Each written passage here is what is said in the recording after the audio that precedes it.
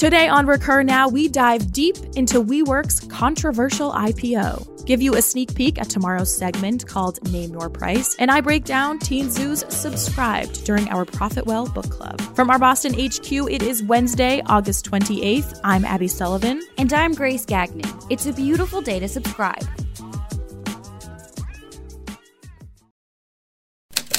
Up first, your recurring revenue headlines with Grace.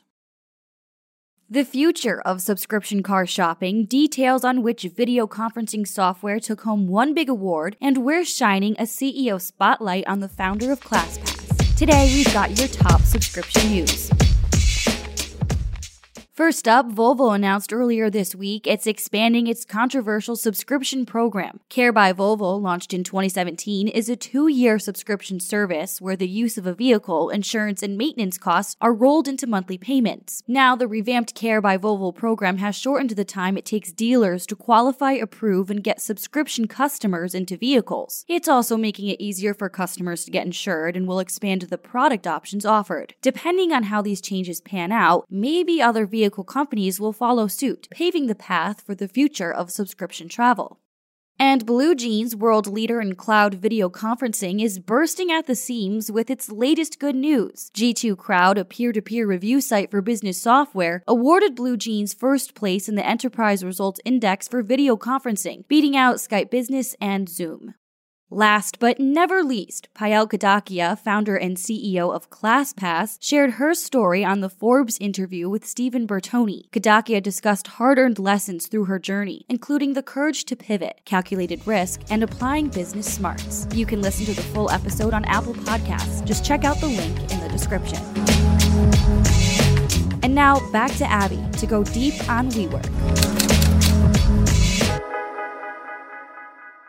We, the people, are apparently very enthralled by WeWork. WeWork, now officially known as the We Company, filed for their S1 on August 14th in a film noir-esque documentation. Many internet goers claim they spent more time than they'd care to admit reading through the paperwork that WeWork submitted to the SEC last week, in part due to the outrageous nature of the language. As WeWork began the filing with a quote, "We dedicate this to the energy of we, greater than any one of us, but inside each of us," and then proceeded to claim they offer something called space as a service, but readers were less than convinced. And as of today, the debate-worthy commentary keeps rolling in. Headlines asking, is WeWork a good business? And others stating, WeWork will be the most ridiculous IPO of 2019, have flushed the news since the preliminary IPO announcement. So why are we so enthralled by this WeWork saga? Well, it seems to be a case of business model, economics, and downright ethics. An article from Forbes senior contributor Stephanie Denning claims WeWork has an arguably strong value proposition, but the business case and economics are much less clear. And from a business perspective, there is reason for concern. And she's afraid that isn't the end of the story. Arguably, the most worrying data points are those that dip into the question of ethics. The filing divulged that the company has been leasing, rather than buying, real estate from WeWork CEO Adam Neumann, making him a pretty penny. After scrutiny, the company ultimately purchased those buildings to avoid further conflict, from which Neumann cashed out more than $700 million in a mix of stock sales and debt. Here now, we have ProfitWell pricing strategist Devin Bhatia, who admits he too reacted strongly to the filing. The way that I looked at this was in a couple different viewpoints. One was from Adam Neumann's point of view. So here I am, I have just created this company. From a capitalistic standpoint, I think the way that he structured it is amazing. And I use that in a term of the sense he trademarked, he's licensing out all of his companies, and all he's doing is collecting money. So from that perspective, from the capitalistic perspective, good for him. You know, he's skirting around the system. On the other hand, when I look at it as an investor, I am staying as far away as possible from this company or investing in it as I can. Couple reasons. Number one, their biggest competitor is a real estate competitor. And we've seen in the S1, they mentioned that they're a tech company many times. They're not a tech company. They are a real estate company. Their valuation is ridiculous. At some point, the market's going to wisen up and they're going to realize this should not happen, and their stock is going to plummet. Also, from a risk standpoint, Adam Neumann and his partner, Rebecca Paltrow, he has so much power.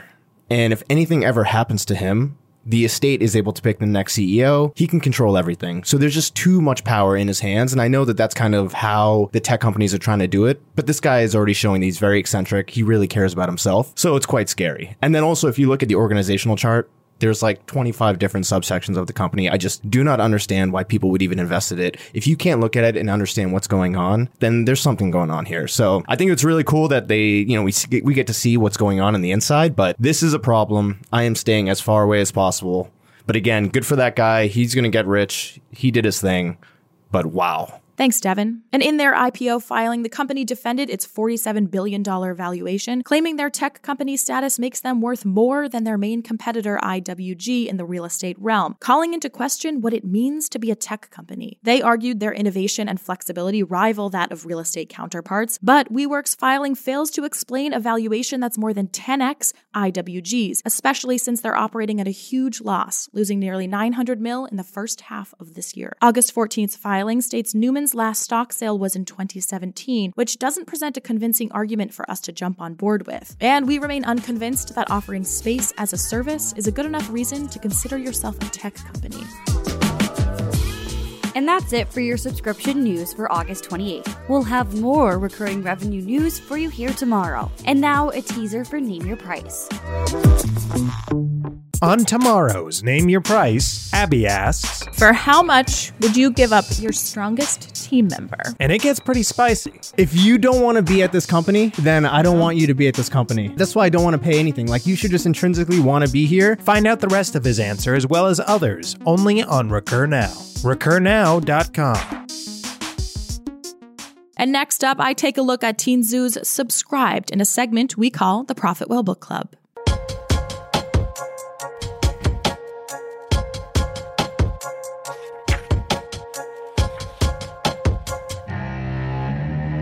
Subscription software, subscription media, subscription pickles, you name it, and out there somewhere, there's a recurring revenue business for it.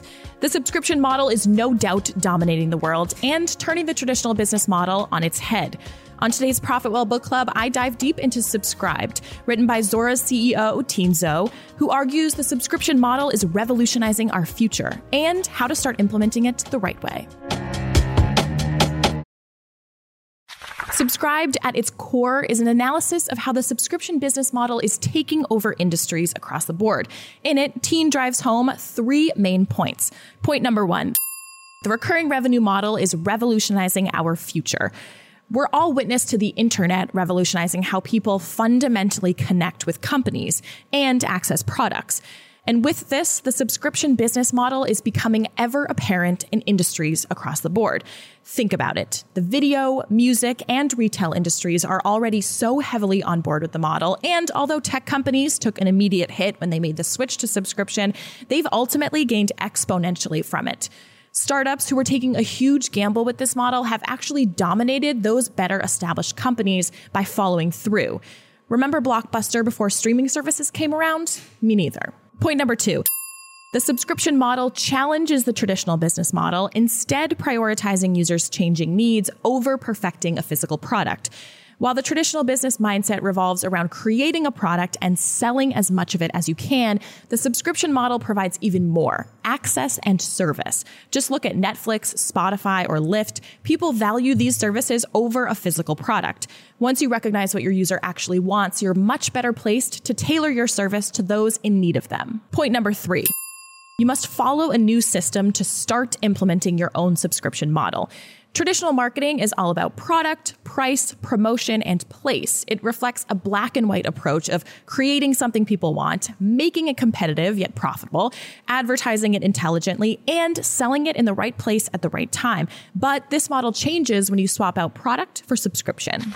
So, do you need to read this? Subscribed is a must-read for subscription newbies. We give a copy to all new hires, but for folks already in the thick of it, this summary should give you all you need. Ultimately, we should be shifting our mindsets to better recognize, understand, and avoid the shortcomings of traditional innovation, marketing, sales, finance, and IT strategies. A business with a successful business model does this openly, constantly innovating to the needs of their user. If you feel like you're set, skip ahead, but if you want to dig deeper with us, keep listening. We digested Subscribed from cover to cover, so you don't have to. So let's dig a bit deeper into each point and see what we can unpack from Teen's take. Point number 1. The recurring revenue model is the business model of our future. We're all witness to the internet revolutionizing how people connect with companies and access products. And with this, the subscription business model is becoming ever apparent in industries across the board, from eating and traveling to reading and consuming media. Teen underlines that users are veering against physical products. Instead, they want services. And we're amid a data revolution, which is fueling this new business model, one that comes down to two key factors: service and access. So many industries are already so heavily on board with the model. You no longer buy CDs or DVDs, but instead a subscription to Spotify or Netflix. And although tech companies took an immediate hit when they made the switch to subscription, they've ultimately gained exponentially from it. Although shifting to the model is clearly advantageous, it has had its hurdles, especially for small businesses. For pre-existing physical software like Adobe, switching meant a period of decline since subscription revenues were deferred for a year. Cost increased and revenue decreased. This is known as a fish. When plotted on a graph, the two curves give you the outline of a fish as revenue dips and expenses climb. That being said, the upfront hit is often worth it because you're pivoting with the times. Startups who are taking a huge gamble with this model have actually dominated those better established companies by following through. We're much more concerned with accessing a service at the time we need it than obtaining the physical product in our hands. And this mindset arguably goes to show that business school and graduating with your MBA is a waste of time, Teen claims. Only 12% of the companies in the 1955 Fortune 500 list, an index of the 500 most profitable companies in the US, are still on it today. And that's because they couldn't keep up with the times. They weren't adaptable enough to remain a need for their users. And the ones still on that list you may not even recognize because they've flipped their switch so majorly. It comes down to the bottom line that the traditional business model is dead. Point number 2. The subscription model challenges the traditional business model, instead prioritizing users' changing needs over perfecting a physical product. While the traditional business mindset revolves around creating a product and selling as much of it as you can, the subscription model provides the golden combination of access with service. Again, look at Netflix, Spotify, Lyft. All industries are being touched by the new outlook, recognizing what their users actually want, so they're much better placed to tailor their service to those in need of it. Again, people value services over a physical product. If we look to travel, we have Lyft and Uber taking over every major road, as users want that convenience factor rather than a vehicle and its subsequent fees. And for those car junkies out there, there's even still an option to subscribe to the physical product. Makers like Porsche and Volvo are offering subscription services at a monthly rate. Surf Air dips into subscription aviation, a monthly private jet expense. Teen also looks to newspapers, the original subscription players, and that subscription news services still dominate the space, reinstating the idea that readers are loyal and will pay for good content. Subscribed was published in June 2018, and it's even more of a challenge today to think of an industry that has not seen an effect from the subscription model, and we're only seeing more launched every day. Point number 3. You must follow a new system to start implementing your own subscription model today. Traditional marketing is all about the 4 Ps: product, price, promotion, and place. But like we said, this model changes when you swap out product for subscription. One of the most obvious and immediate changes will lie in your bookkeeping efforts. The old school approach recognizes one corresponding credit for every debit, but applying that to subscription services doesn't work because of the recurring nature of the income. And the traditional method would make your company look like it's spending a lot more than it's taking in. So Teen came up with a new approach to the overview based on annual recurring revenue, which we know as ARR. You start with gross ARR, what you make from subscriptions each year, and subtract your churn. In recurring revenue businesses, it can look like there's hardly any profit being made, but that's not necessarily the case because when ARR grows, the budget does too. You calculate recurring profit by deducting recurring costs like admin fees and overheads. And Teen advises us to remember that even though sales and marketing costs come out of the recurring profit, they are also counted as future income because they're spent on growth, so they ultimately help increase ARR. With a subscription model, the presence of IT also becomes exponentially more crucial as IT teams switch their focus to managing multiple subscribers' behaviors and responding to their needs in real time. Subscription services are cyclical, constantly looking at renewals, suspensions, upgrades, and downgrades, and so they require much more dynamic data systems because of it. And Teen advises following the Padre system to start transforming your business into a user-centric subscription operation. Padre stands for pipeline, acquire, deploy, run, and expand. Pipeline is about raising awareness of your company and turning it into demand. Acquisition is all about understanding your users' needs and leading them to sign up for a new subscription. Deploy refers to getting your users set up with your service as seamlessly as possible. Running simply means the day-to-day management of your service running smoothly. And expanding is all about retaining your users through growth and functionality, innovating with new developments as you see fit. Padre is all about cross-functional coordination, so all the cogs in your machine are affecting one another. This becomes ultra efficient to pinpoint where there's an issue and how best to solve it as a full team effort. Again, Subscribed is a must-read for subscription newbies. We give a copy to all our new hires, but for folks already in the thick of it, our extended summary should suffice.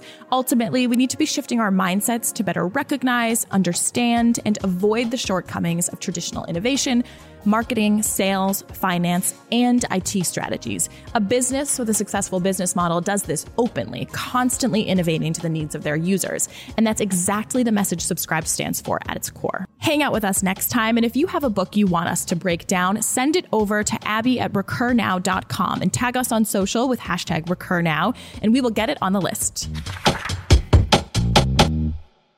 And there you have it, your August 28th episode of Recur Now. Check back here tomorrow where we do it all again. And if you know anyone who'd want on the list to receive daily episodes, send them straight to recurnow.com.